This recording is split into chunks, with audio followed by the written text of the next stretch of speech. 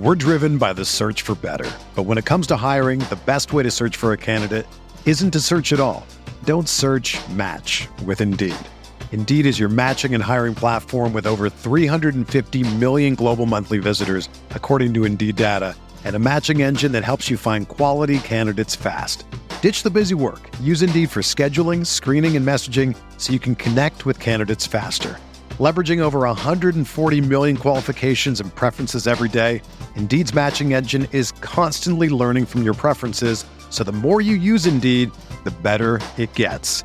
Join more than 3.5 million businesses worldwide that use Indeed to hire great talent fast. And listeners of this show will get a $75 sponsored job credit to get your jobs more visibility at Indeed.com/Blue Wire.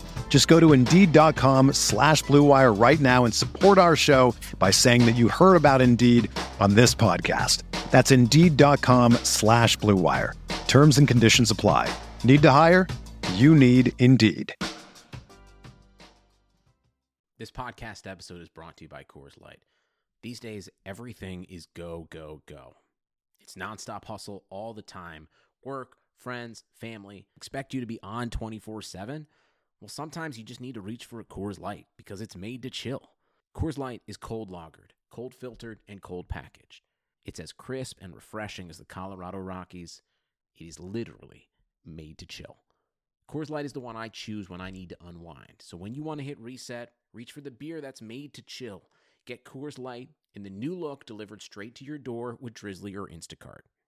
Celebrate responsibly. Coors Brewing Company, Golden, Colorado. What's up, everybody? This is Rob from Striking Gold. If you found $100 on the street, would you pick it up or keep walking? Of course you take the money. So why do you keep picking winners and not betting on them? That's why I go to MyBookie. It's fast, it's easy, and they pay you when you win. Let's face it, where you're betting is just as important as who you're betting on. Do the smart thing. If you're gonna bet this football season, bet with MyBookie. Did you know you can bet on games after kickoff? If by the second half it looks like your bet is gonna lose, you can always just take the other side. If you're the kind of guy that likes to bet a little and win a lot, try a parlay. I tried a parlay a couple years ago. It was Chip Kelly's first game with the 49ers. They played the Rams. I bet on the 49ers to win and cover the spread, and they did both. So my first ever sports bet was a win, and I haven't bet since. So I'm 2-0. So join now, and MyBookie will double your first deposit. Use promo code BlueWire to activate the offer. That's promo code BlueWire. Visit mybookie.ag today. You pay, you win, you get paid. Blue Wire. New England sending QB Jimmy Garoppolo to 49ers. We believe we found the right guy. Garoppolo, quick pass, caught by Kittle. He dives, and he's in. Touchdown, 49ers. Kittle is gonna go. Touchdown.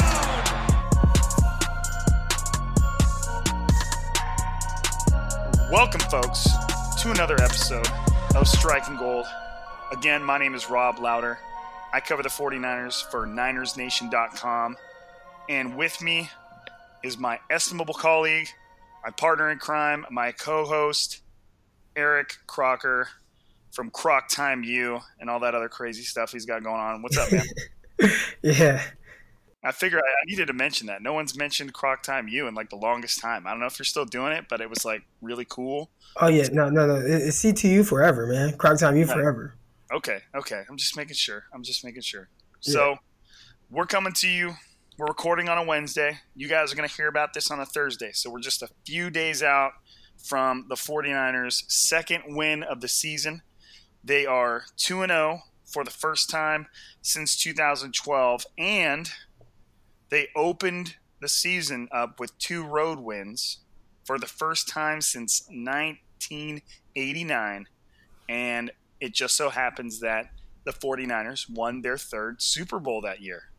So that must mean I'm not even going to say it. So anyways, it was a good game, and that's an understatement. Well, I mean, it was a dominant game. I don't think it was a game like that was good like fun to watch. Well, it was fun for us to watch. That's not what I meant. Yeah, for sure. Yeah, that was an ass kicking. It was in every way, shape, or form. And what's funny is the final score was 41-17. So that doesn't even seem close, obviously. But it wasn't even that close. It wasn't even that close. John Ross scored a big touchdown with I think 45 seconds left of the game. The 49ers had started to put in their backups, and he caught a 15-yard dig and took it to the house with his speed, and that gave them their 17 rather than 10. So it was utter domination by the 49ers. But before we get into all the positives that Croc and I are going to have, the first thing that needs to be said is the 49ers did lose starting left tackle Joe Staley. Not for the season. He's down, but he's not out. But they did lose Joe Staley to a fractured fibula, which is, if you don't know, your leg kind of splits into two bones as it goes down your shin. The fibula is the one on the outside. And it was a little bit of friendly fire. I believe it was Raheem Mostert. Kind of was coming around, running right behind Joe Staley and kind of kicked Joe Staley's leg as he went by. And that was enough to fracture it. Now, the 49ers believe it is only, and I say only because at least it's not season ending. They believe it's only 6 to 8 weeks recovery. I'm normally not like this at all, but knowing Joe Staley, he's already just a freak. If you know anything about the guy, he's a left tackle that could play tight end if he wanted to. He's just a freak athlete. It would not surprise me. Well, he was a tight end in college. So. Right. And that's what made me say it. He's just a crazy athlete. I think he even used to be a sprinter at some point, going way back. But it wouldn't surprise me if he's flirting with coming back at 4 or 5 weeks. It just wouldn't surprise me if that started to get talked about. Are the 49ers going to want to rush him back? I think that kind of depends on what's going on the field. We gotta have him ready for this playoff push. Right? Is that where we're going? It might seem that way. I mean, we can get into that as we kind of talk next week. But so you had any takeaways from the 49ers beatdown of the Bengals? Had to start with that. You just had to get that out of the way. It's really one of the only bad things we can talk about. I can think about one other thing that I know I wrote about, but what jumps to your mind, Croc, as the most positive takeaway from that beatdown? Well, I think this is the second time that the 49ers made a team look really bad and really changed the perspective of that team. You're talking about them 2017 Jags, aren't you? Well, no. I mean, just the second time this year. So, the Buccaneers, it was a winnable game. 49ers handled them, and I think people were just the Buccaneers, they're just awful. They're the worst team in the NFL. And then they go out and beat the Panthers, and people are like, oh, okay, well. The Bucs had a lot of momentum for them. They got Arians. I think a lot of people were ready to kind of believe they'd be a lot better. And 49ers came out and put a hurt. And I think they will be. I think they have a good coaching staff. But, the narrative after the 49ers just, beat them down was this is just the worst team in the NFL. Then they go out and beat the Panthers. Well, the Bengals, the narrative was, watch out. They just barely lost to the Seahawks, and it was a really good game, and it was on the road, and Andy Dalton threw for 400 yards, and 49ers had to go play. And then the 49ers just beat them down, and then the narrative changed again for them. Maybe the 49ers just aren't bad. Right. I'm glad you said that, too, because in both cases, to your point, people were like, oh, I think the Bengals are going to come out on fire this year. It's Jameis Winston's contract year. He's got to play great. They got all these weapons. Chris Godwin's coming into his own. They got Joe Mixon on his second year. Bruce Arians coming in, bringing his coaching staff. They're going to be good. And then when the 49ers beat them pretty handedly, it was close for a while. Then it became, oh, well, this is just the Buccaneers. Right.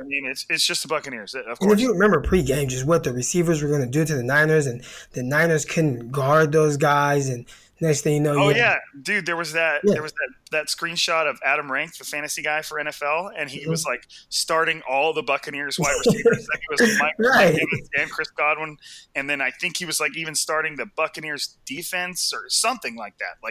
It was. I know there was more than just 2 Buccaneers in his lineup. No, it was Jameis Winston, Godwin. That's what it was. There you go. It was Winston, Godwin, Evans, and one other guy, maybe could have been Jay Howard or something, or there was, or maybe it was their defense. There was one other right thing.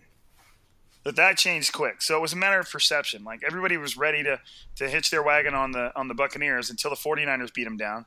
And the week, like you were saying, the week leading up to the 49ers, everybody was talking really well about the Bengals because they went up to Seattle and almost beat the Seahawks. They lost by 1 point, and they had a lot of opportunities to win that one too. They just had too many turnovers. So, everybody was ready to believe in the Bengals, and then the 49ers come out and absolutely demolish them. And I'm saying, if you didn't watch this game, which I'm sure you've at the very least seen the highlights, it was one of the most lopsided games I've seen in a long time. I had a buddy who I teach with who's, I wouldn't say he's a Niner fan, but he follows him because he knows I cover him and stuff. And he's like, dude, I didn't even want to watch the game anymore. I just kind of went to go find another game because it was just a beatdown. It was almost boring how badly they were beating him. So it was interesting. And just to kind of encapsulate this, the 49ers generated 571 total yards of offense, which is unreal. That's about 200 yards more than what probably the average is. The fourth most in 49er team history. Right, and if you think about the 49ers offenses that they fielded in the past, even whether it was with Colin Kaepernick, Steve Young, Joe Montana, and all the superstars that come with him, like that's crazy. The fourth most in team history with a team that a lot of people are kind of writing off. They're still writing off. I don't know who it was, but there was that clip going around Twitter earlier today of the guy who, of all the 2-0 teams, he circled the 49ers as like the pretenders, the not really. It was Clark. It was Ryan Clark. This is my thing about that, which I'm probably going to say I'm going to wait, just like I did with the Bengals guys, and I started kind of trolling them during the games about their take on Matt Breida. I kind of have fun with that, but what was their take on Matt Breida? Oh, well, one of the guys from the Bengals, one of the podcasts, and, he said it was like one of the sideline reporters, there's two of them, and they have a podcast together. Well, one said, yeah, Matt Breida is a really good running back. And the other guy, just started laughing at him. And he was like, really good? Like, who are these guys, and who is he, and yada, yada, yada. And the guy was like, well, no, he's fast. He does this very well. And the other guy was kind of giving Breida a lot of props. And the other guy was he just wasn't having it. So I wonder if you watched the game. I said, I wonder if you watched the game and saw. Oh, no, he did watch because I started tweeting him during the game. When Breida, he had 3 carries for about 24 yards, I started tweeting him. I said, hey, he's really good. Watch out or whatever, right? Did you reply to any of them? Yeah, he was replying. And then he was responding. He wasn't too thrilled, I don't think. And then when Breida had that crazy Barry Sanders-like run, I said, that was a really good run. I'm just trolling them. And he's like, there's only 8 really good running backs in the NFL, and name your top 5 running backs. And I was like, Breida. And I put the little Dylon meme, but I just had a lot of fun with it. Ryan Clark. 10.1 yards per carry. Right. That's a first down every time he touches the ball, dude. That's crazy. Right. That does not happen. So Ryan Clark is he's a Pittsburgh Steeler. And, I don't think I would have taken offense to it until he said basically that the Bills should be over the 49ers. And I'm like, the Bills have beaten, and I know I'm not saying that who the 49ers have beaten are great teams, but the Bills beat the New York Jets, all right, and they beat the New York Giants. And you have the 49ers who did something that was extremely difficult, went on the road and won 2 games handily. Both of them. They spent the entire time away from home. Right, on the East Coast. And the 49ers are the ones that you call pretenders and say that the Bills should be ahead of the 49ers. I kind of thought that was a little weird. And to me, even when you watch the Bills, they were down 17-0 they were down 17-0 to the Jets. And they kind of came back late and won by 1 point. No, they were down 16-0. It was something like that, but they won by 1 point.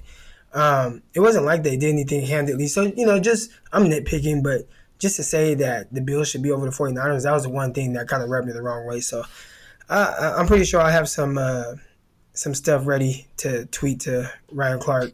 Well, to me, it's like I'm not in any way crowning the 49ers. They still have a lot to do to prove that they're even a playoff contending team, and a playoff contending team can be 7-9, 8-8, because really that means you were just 1 or 2 wins away from being in the show. So, I'm not ready to crown them with that yet, but at the same time, like we were saying earlier, everybody was trying to act like the Buccaneers or the Bengals were decent teams before the 49ers played them.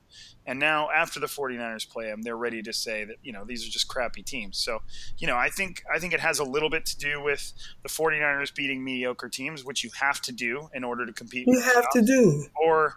And it has a little bit to do with the fact that you just have to consider a little bit of the context that's come along with the 49ers, especially last year, because the 49ers, they lost a close one to the Vikings in a year where the Vikings were a lot stronger than they are now. They they beat the Lions, and then they were right there with the Chiefs.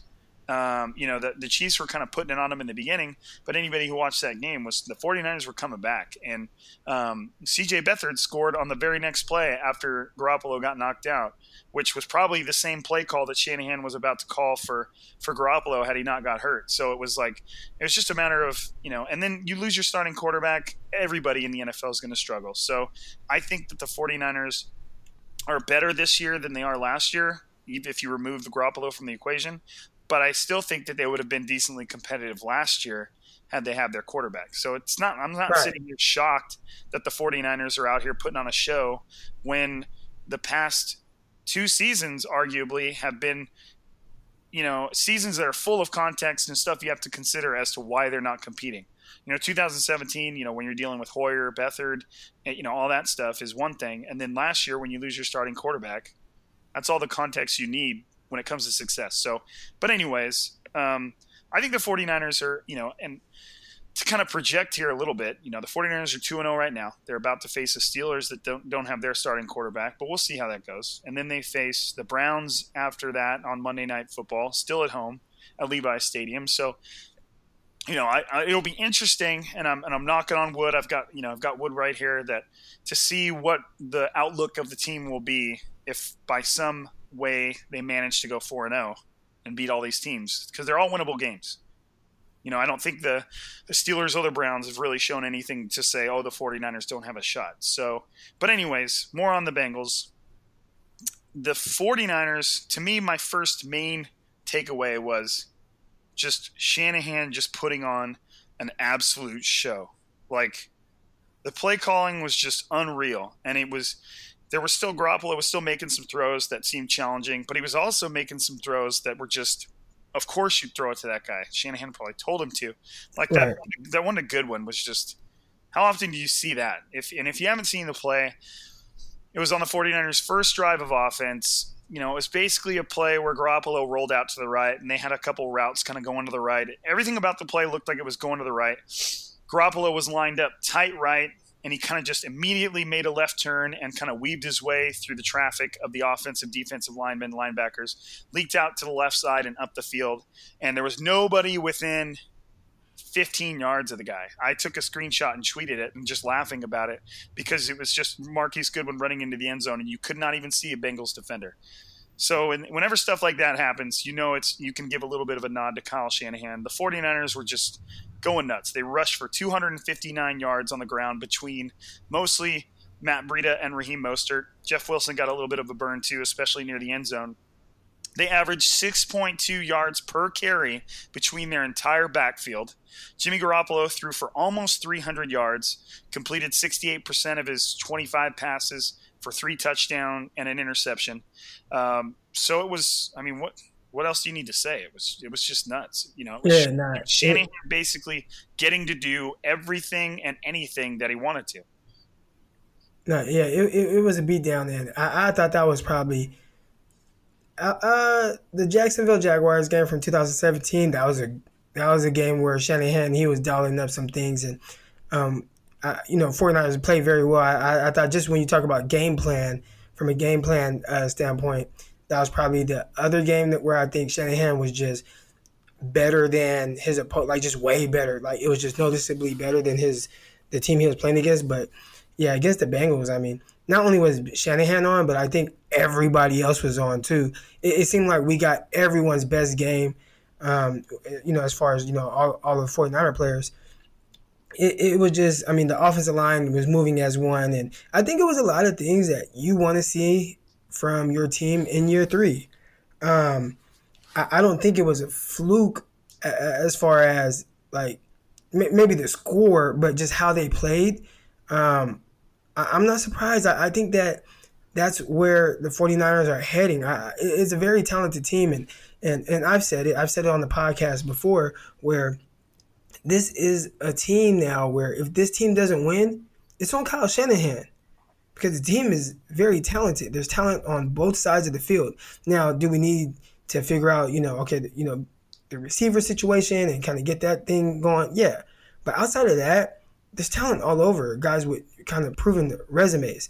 So now it's just get these guys to play week in and week out and get them ready. It's on the coaching staff. And if they can, I'm not saying, they'll put up 41 points a week, but who's to say that they can't score 28, 29 points a game? And I mean, the defense is very talented. I really like what I'm seeing from the 49ers right now. And, that was a beatdown. I'm curious to see how they carry that over to the Steelers game. Well, I think we'd be doing them a disservice if we kind of moved on without talking about the defense. Well, actually, before we get into the defense, which we will, like I just said, I want to hear what you have to say about Deebo Samuel, because the last time you and I were on this podcast, you said that I was encouraged by the few little passes that Deebo caught against the Buccaneers, but I'd like to see the 49ers start utilizing him in a way that was a little closer to what they did when he was in South Carolina. Short passes, slants, screens, whatever you got. And it's really seemed like the 49ers listened to the Strike and Gold podcast, because they were a lot more receptive to kind of making him look like the Deebo Samuel out of college in this game. And Deebo Samuel ended up with 7 targets, 5 receptions, 86 yards, a touchdown, and his longest play was 39 yards. So what'd you think of that, man? Yeah, man, I love how they, used him. I think I tweeted during the game as well. Like, man, I really love how they have used Deebo Samuel right now. And really, he was a drop ball away from having over 100 yards. It was good, man. Like, it was good. And I think it can, you can build off of that, I really wanted to see them hit him with a deep crosser, and they did. He had a nice catch and run on that. That screen play where they faked this way, then came back that, or they threw it to Pettis, and then they threw it back the other way. And, I mean, he just I would like to see the miles per hour on that play, because, dude was flying down the sideline. Continue to get him involved, continue to build his confidence, continue to give him layup plays that we know, we're just trying to get the ball in his hands. And I don't see why, you can't get him 7 touches a game. That's what I would do, whether it's 5 catches and 2 runs or 3 runs, 4 catches, whatever the situation is. He should have 7 touches per game, and we've seen it every time he gets the ball in his hands. He's doing something pretty good with it for the most part, except for that. Well, what I like too is that Deebo Samuel's stature. The guy's like right around 6 feet, maybe a little under 6 feet. He's over 200 pounds. If somebody told you he was a running back, you would completely believe him. He just right. He's bigger than our running backs. Right. He's got a real solid base. He's got big legs. He runs with a lot of power, and that's what I liked about what I saw. Is like when he got the ball, he wasn't timid whatsoever. He was coming downhill, and if there was somebody in his way, he didn't look like he had a problem with contact. He doesn't seem like a diva at all. He doesn't even really, he's incredibly quick, but you could tell with the way he was running. He was just waiting for somebody to step in front of him. He was enjoying it. So it's, and that's a good thing to have in your tool bag, a play where, maybe the inside run isn't working that great, and that the quarterback can just get the ball, throw it outside. You get one good block from a wideout, which the 49ers receivers usually do a pretty good job of blocking. And you get one good block, and Deebo Samuel could go for 10 or more. And he's right. So good after the catch that, it's just nice that you have a receiver that can do that. And the 49ers don't really have another receiver, to me at least, that holds those qualities. They're fast, they're quick, but Deebo's just a little bit different in that regard as far as his physicality and just somebody you're fine with, giving the ball to and seeing what they can do after they catch. Now, he did have quite a bit of fumble. I think he had 6 fumbles throughout his college career, 3 years.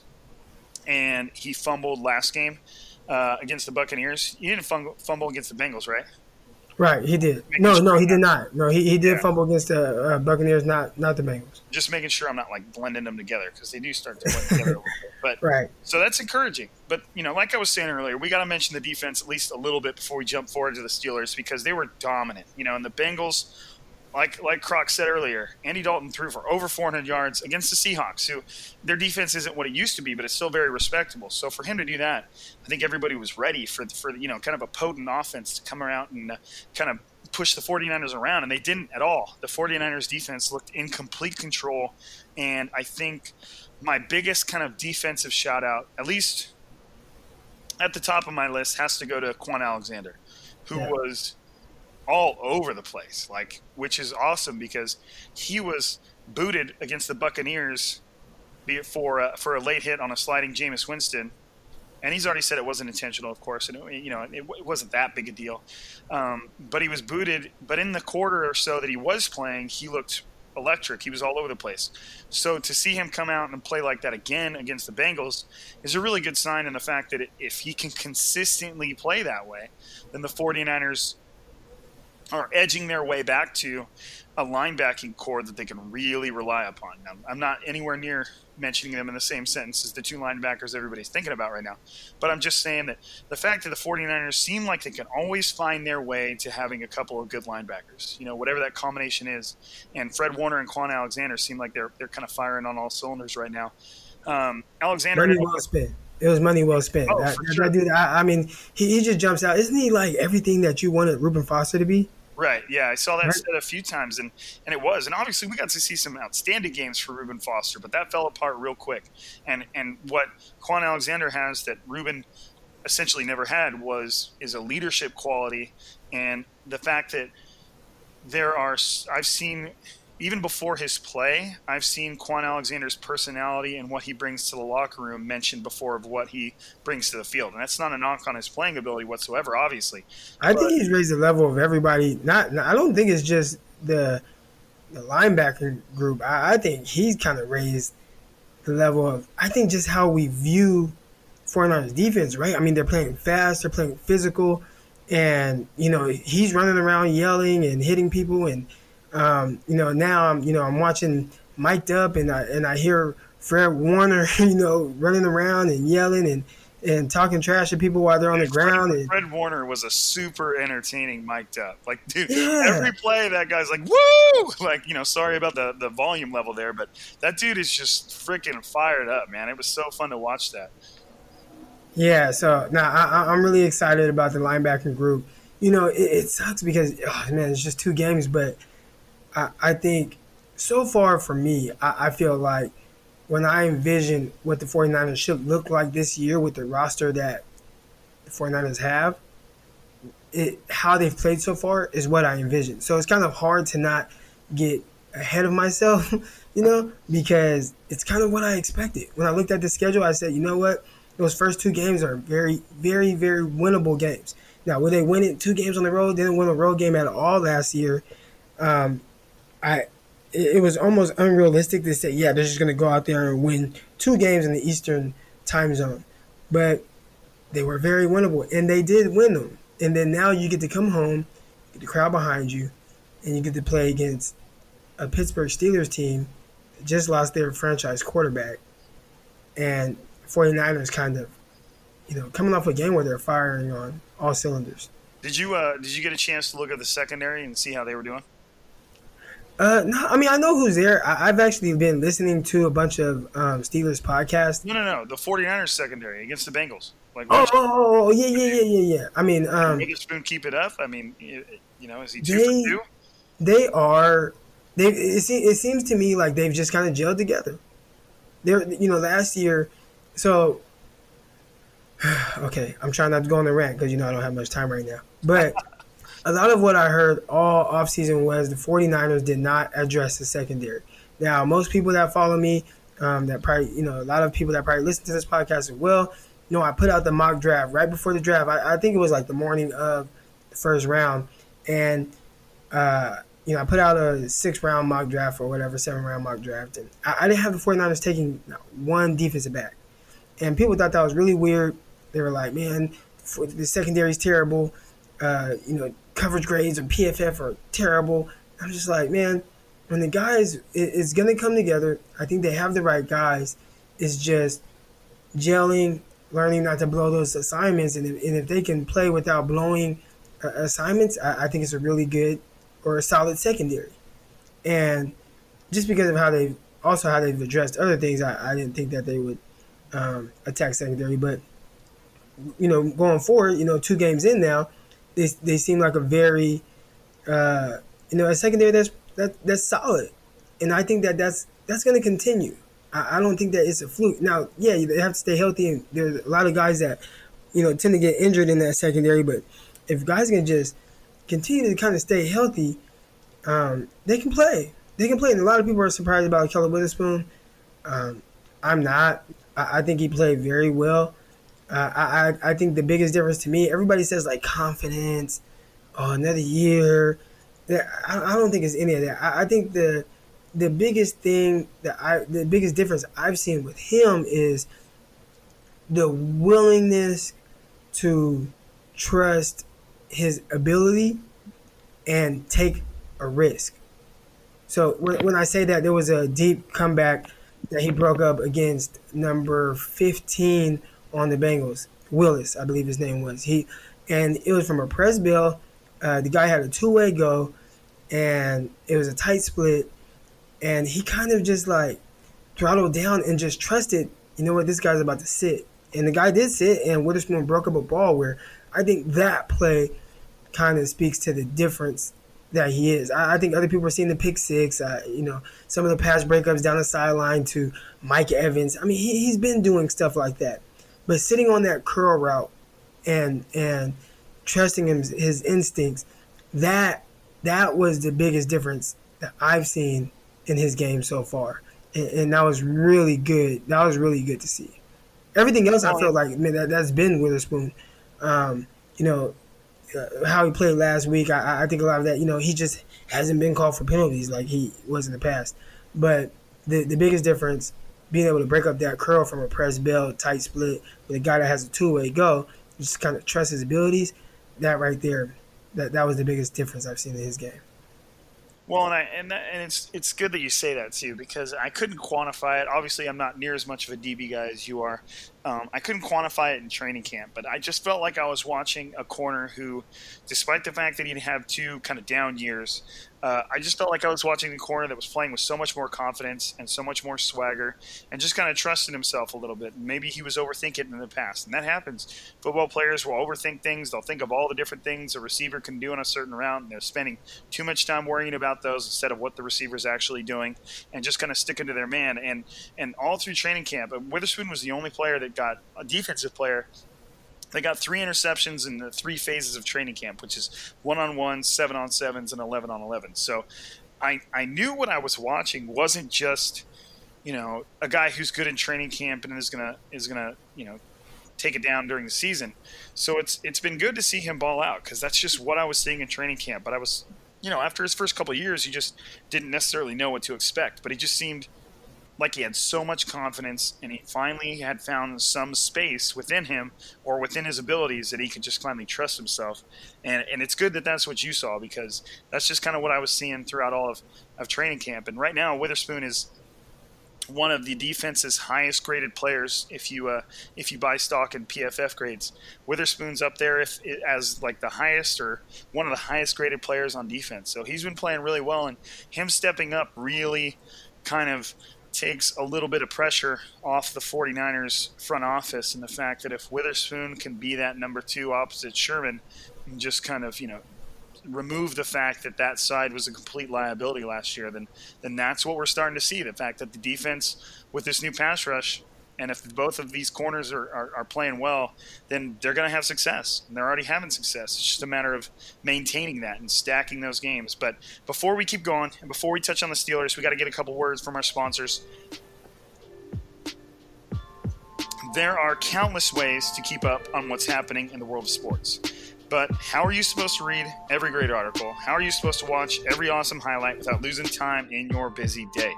Scrolling through every app and visiting every website on a daily basis is impossible. Now coming to the stage, Axios Sports. Axios Sports is a modern sports page delivered directly to your email inbox. Each morning you'll see the best stories from around the sports world, from the NBA, NFL, to niche sports like cricket and ping pong. The email newsletter highlights the most important stats and trends, giving you the ability to stay informed. It's super simple to sign up. sports.axios.com. Axios Sports is clean, crisp, and gives you everything you need to know. Read it in 5 minutes in the elevator, or discover a deep dive article while you're on the train to work. Or, who are we kidding, while you're at work. Not only will you be caught up, you'll be the cool person sharing an amazing link with your friends and coworkers. Join the 100,000 sports fans who get caught up on the day before it even begins. And best of all, there's no paywall, no subscription fee, nothing. This is free, curated sports content delivered directly to you. Do yourself and your time a favor. Sign up for the Axios Sports newsletter for free at sports.axios.com. And Axios is spelled A-X-I-O-S. Seriously, I subscribe to it, and it makes me feel more informed without spending time clicking through websites, apps, and social media platforms. Again, try to for free 99 at sports.axios.com. And lastly, we have Roman. We all know that guys are terrible at taking care of their health. Whenever it's a knee, injury, bad back, or something worse, guys are usually more comfortable rubbing some dirt on it than seeing a doctor. I'm guilty of it myself. The same is true for erectile dysfunction. Studies show 70% of guys who experience ED don't get treated for it. Thankfully, Roman created an easy way to chat with a doctor online. With Roman, you can get medical care for ED, if appropriate, from the comfort and privacy of your home. You can handle everything online in a convenient, discreet manner. Getting started is simple. Just go to getroman.com/bluewire and complete an online visit. If your doctor decides that treatment would be appropriate, they can prescribe genuine medication that can be delivered in discreet packaging right to your door with free 2-day shipping. Guys, go talk to a doctor. ED can be tough to tackle, but it's really important to get checked out. With Roman, it's easy to connect with a doctor. Just go to getroman.com/bluewire to get a free online visit and free 2-day shipping. That's getroman.com/bluewire for a free visit to get started. So with that being said, the 49ers have the Steelers this week. They are coming home to Levi's Stadium. This is their home opener. They're riding a ton of momentum. They're 2-0. They're starting, confidence is a huge thing on the football field. And the 49ers have a ton of it right now. So, you can guarantee the Levi's Stadium is going to be popping. It'll be a sight to see. What are you thinking, Croc, man? What first comes to your mind, whether it's coming from the 49ers roster or the Steelers roster? What's the first thing that comes to your mind for week 3? Could be positive, negative, worrisome. What do you got? So I think so. There are a couple of things that I guess slightly worried about, or I kind of have question marks about. One that I'm a little bit more worried about, and then I have one suggestion. All right, so the two things that I'm kind of worried about, obviously the left tackle, right? Joe Staley's out, and you have Justin Skule, who didn't play well throughout preseason. Now you have a big task of protecting the blind side of your franchise quarterback. Can he do that? We really have no idea. And Pittsburgh has a solid defense. Now, they're 0-2. They lost their starting quarterback, but they have some guys, Bud Dupree, TJ Watt. They have some guys that have a good interior rusher. They have some guys that can get after the quarterback. And coming off of that left of the 49ers left in now, can Skule, protect our quarterback's blind side? Or, are the 49ers going to leave Kittle in to chip, or running backs in to kind of chip the edge and kind of slow him down? If so, that kind of takes away from some of the things that the 49ers want to do with all of the play actions and things like that. Now, maybe play action helps slow down the pass rush, but that's one big issue that I have or concern. The other thing is, and if he isn't blocking, that speeds up Garoppolo's time clock, And Garoppolo is very good. He's been really good, one of the better quarterbacks against the blitz. But being good against the blitz is something that you kind of see coming, and you're able to kind of hit the guy that's open. And being good under pressure are two different things. And I think he is prone to throw some bad passes under pressure. So he hasn't been under pressure in the first 2 games, really, still throwing a couple bad passes. I'd be curious to see how he plays if Skol isn't, blocking well. And then on the other side, it's K'Waun Williams, who I think K'Waun Williams was one of the 49ers' probably most consistent defensive backs last year, even really over the last 2 years that he's been there. And he just didn't look good against the Bengals. Now, maybe it was just bad matchup. He was trying to guard John Ross, super quick, speedy guy. The Steelers don't have a guy like that, so I think maybe this would be a better matchup for someone like him. But that would be my other concern. And then it's just as far as like advice or kind of what I would do. At the end of the day, man, the Steelers are playing a rookie quarterback. You have to throw the kitchen sink at him. Not a rookie quarterback, but this is his first career start. He has been there, so it's not like it's somebody that just doesn't know what's going on. He's been there for 2 years now. This is his second year, right, or third? I think it's his second. Yeah, I believe it's his second. I think they drafted him last year, and they drafted Dobbs the year before. So, you have somebody that's in his second year. He's familiar with the system, the scheme, things that they want him to do, don't want him to do. He's been seeing Ben Roethlisberger play. I actually think that they'll play more within the confines of the offense because Ben Roethlisberger kind of like just ad-libs a lot of things, probably maybe even more so than he has to. But it's still his first start. So I'm throwing the kitchen sink at him. I'm throwing everything I have at him. I'm sending guys from every which way. I'm disguising things. I'm confusing him. And we've seen around the league some young guys struggle, early on with guys confusing him. I mean, I just watched Simeon and Folk from the Jets just look terrible because of how the Browns were disguising things and sending guys and having pressure, and Myles Garrett having a really good game. 49ers have the guys to do it. Send the house at this guy, man, and make him work for everything. I wouldn't just sit back and I'm just going to sit back and I'm going to cover, because I think that's something that he'll excel at. That's what he did in college, right? He was in the Big 12 playing at Oklahoma State. They don't have super intricate defenses that they're going up against. So if I'm the 49ers, send the house, speed up his time clock, and get him to throw some passes into spots and areas that he probably shouldn't. Right, yeah. And so Mason Rudolph, and I believe he stepped in at the second half, or if it wasn't right at the start of the second half, it was either the end of the second quarter or the beginning of the third. So he came in and he threw more passes than Ben Roethlisberger had in that game. Ben Roethlisberger threw 15 passes, Rudolph threw 19. He completed 12 of them for 63%, 112 yards, 2 touchdowns, and an interception. So it wasn't necessarily that he came in and played bad by any means. So, and what's interesting about that is there's nothing out there saying that Mason Rudolph is going to be outstanding when he comes to Levi's Stadium. But there's also nothing saying that he's not. He doesn't have the 49ers are basically, as far as tape goes, if they're trying to study Mason Rudolph, they're going to have the 19 passes that he threw against the Seahawks last Sunday, and they're going to have whatever action he put on tape throughout the preseason. So they're not going to have a lot of film to go off, which is, obviously it's because Rudolph is inexperienced, and which is its own negative. But at the same time, it kind of benefits them a little bit. They might be trying to do things and give the 49ers looks that the 49ers haven't seen before. So it'll be interesting in that fact. But to me, the advantage still weighs in favor of the 49ers defense. They've gone against 2 very experienced quarterbacks. I'm not saying that Jameis Winston and Andy Dalton were great quarterbacks, but he's gone against 2 experienced quarterbacks, and they've been able to capitalize on their mistakes.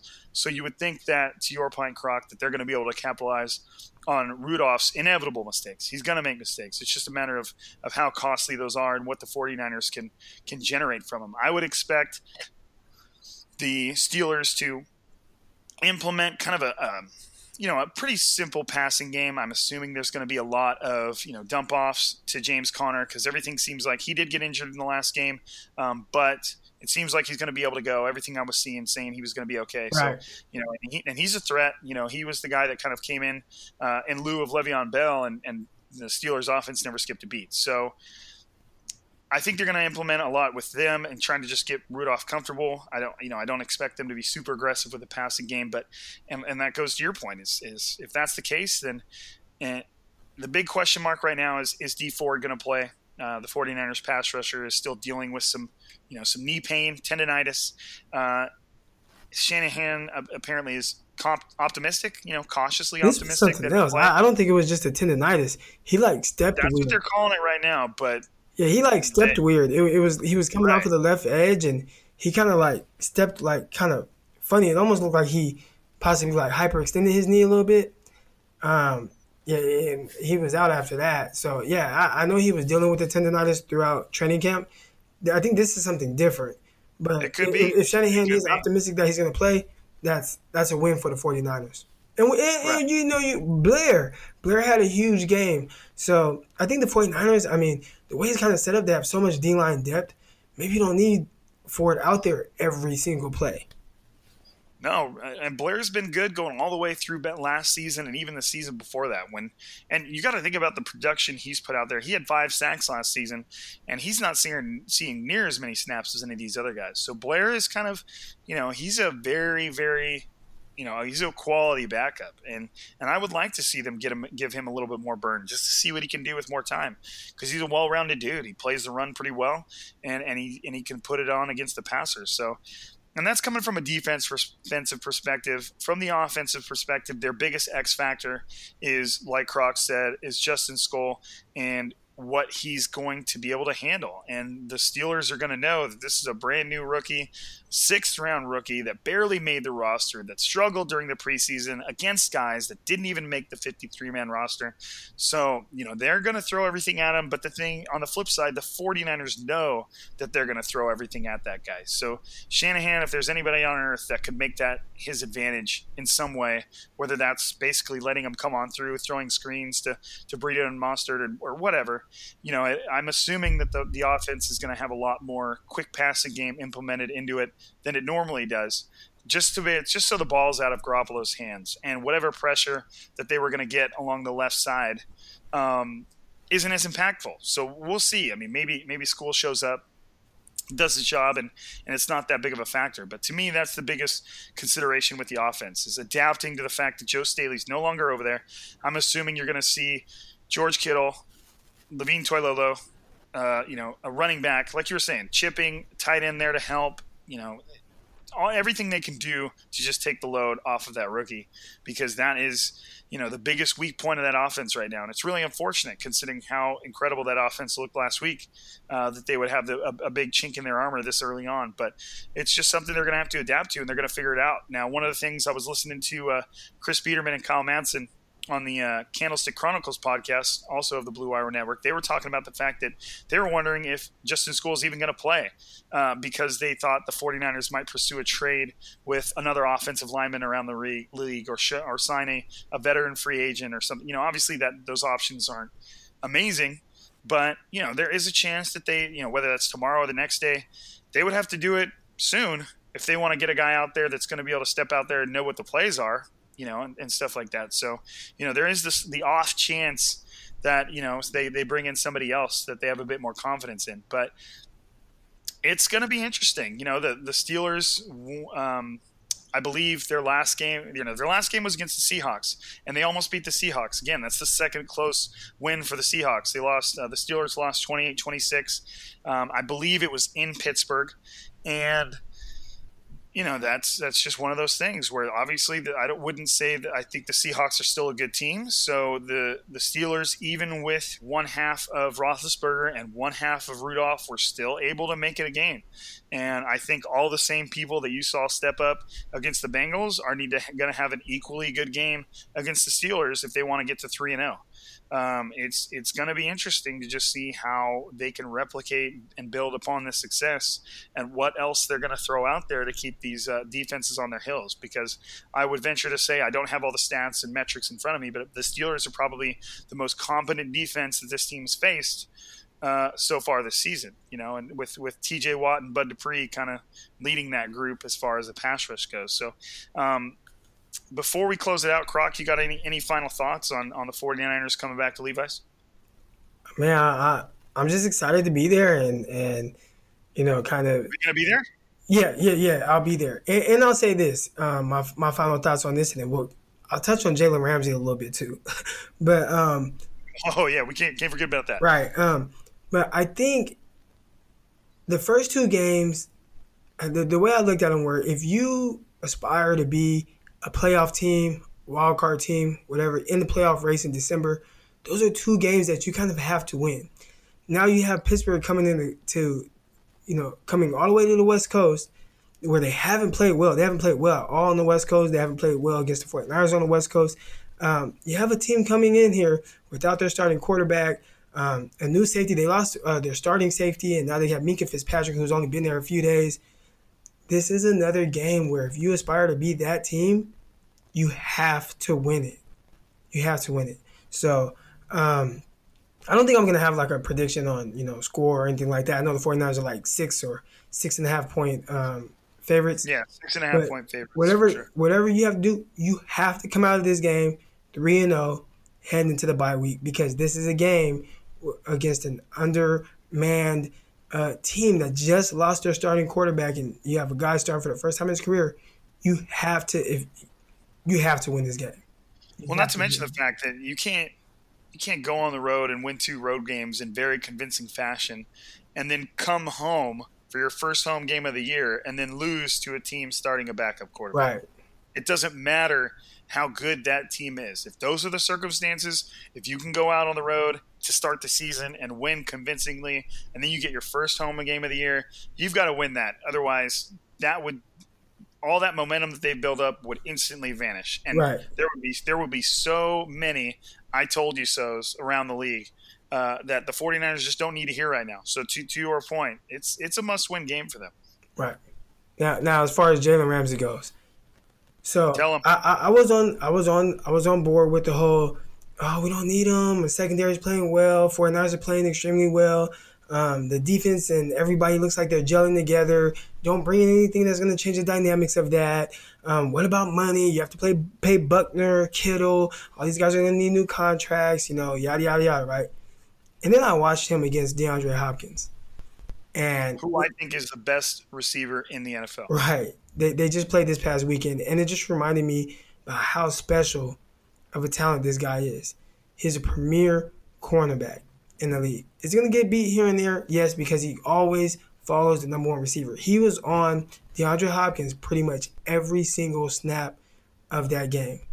Hopkins was targeted several times, shallow routes, deep routes, intermediate routes, and step for step right there with him was Ramsey, making him work for every single inch, every single yard. And I think he's the type of player, you look at the 49ers right now, 2-0, chance to go 3-0 going into the bye week with 2 weeks to prepare for the Cleveland Browns.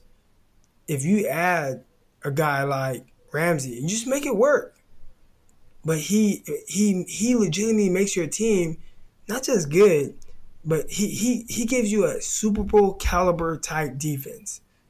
Right? Right now, yeah, 49ers are playing well. And it's like, okay, could it be? But you add a guy like him who can erase teams opposing wide receiver ones, or at least make it extremely difficult for guys, that changes the entire dynamic.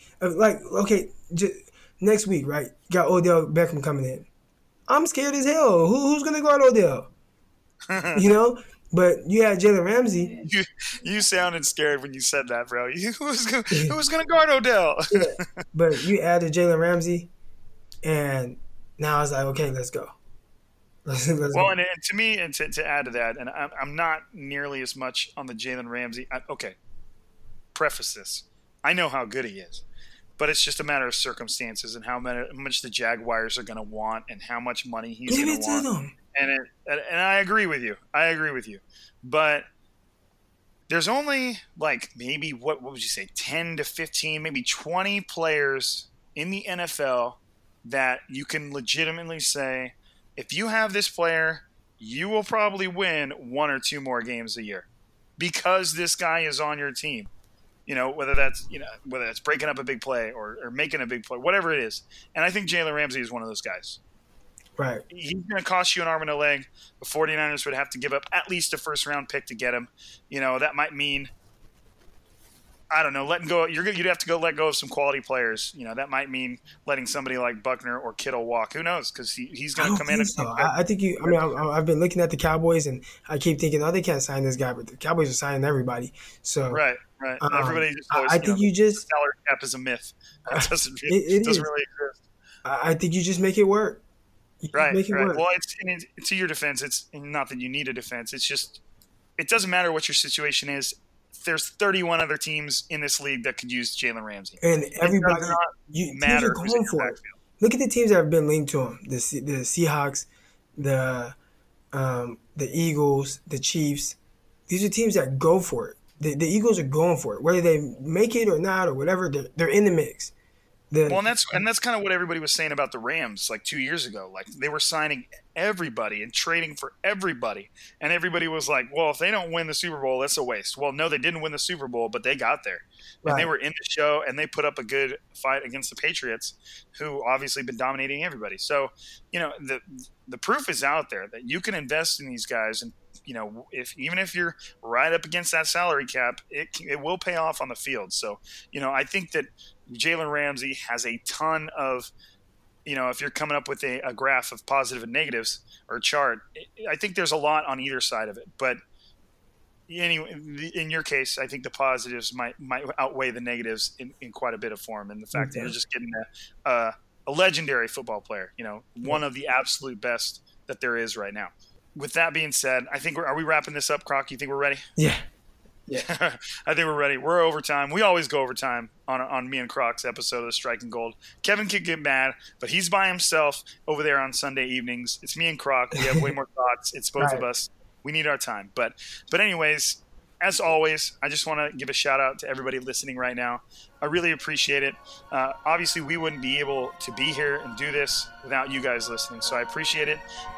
Drop me a line on Twitter at Rob_Louder, LOWDER. Hit up Crocker at Eric_Crocker. Say what's up. Let us know you're listening. If any of you guys ever have a question, just send it to us. Say, hey, on the next Striking Gold, can you talk about this? And we'd be more than happy to. You can do that anytime. But again, thanks for listening. You are listening to Striking Gold, and we are signing off.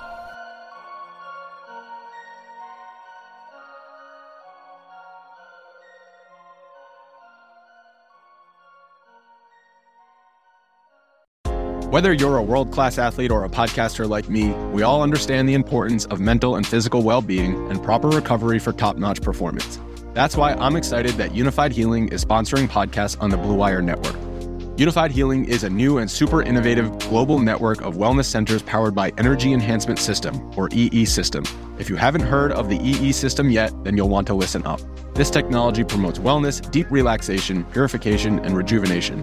Wherever you are across the globe, access to a center is easy and affordable. Interested in experiencing the EE System technology for yourself? Go to unifiedhealing.com/bluewire to learn more and find a center near you. That's unified, UNIFYD, healing.com/bluewire. No material or testimonials on the Unified Healing website are intended to be viewed as medical advice or a substitute for professional medical advice, diagnosis, or treatment. Always seek the advice of your physician or other qualified healthcare provider with any questions you may have regarding a medical condition or treatment and before undertaking a new healthcare regimen, including EE System.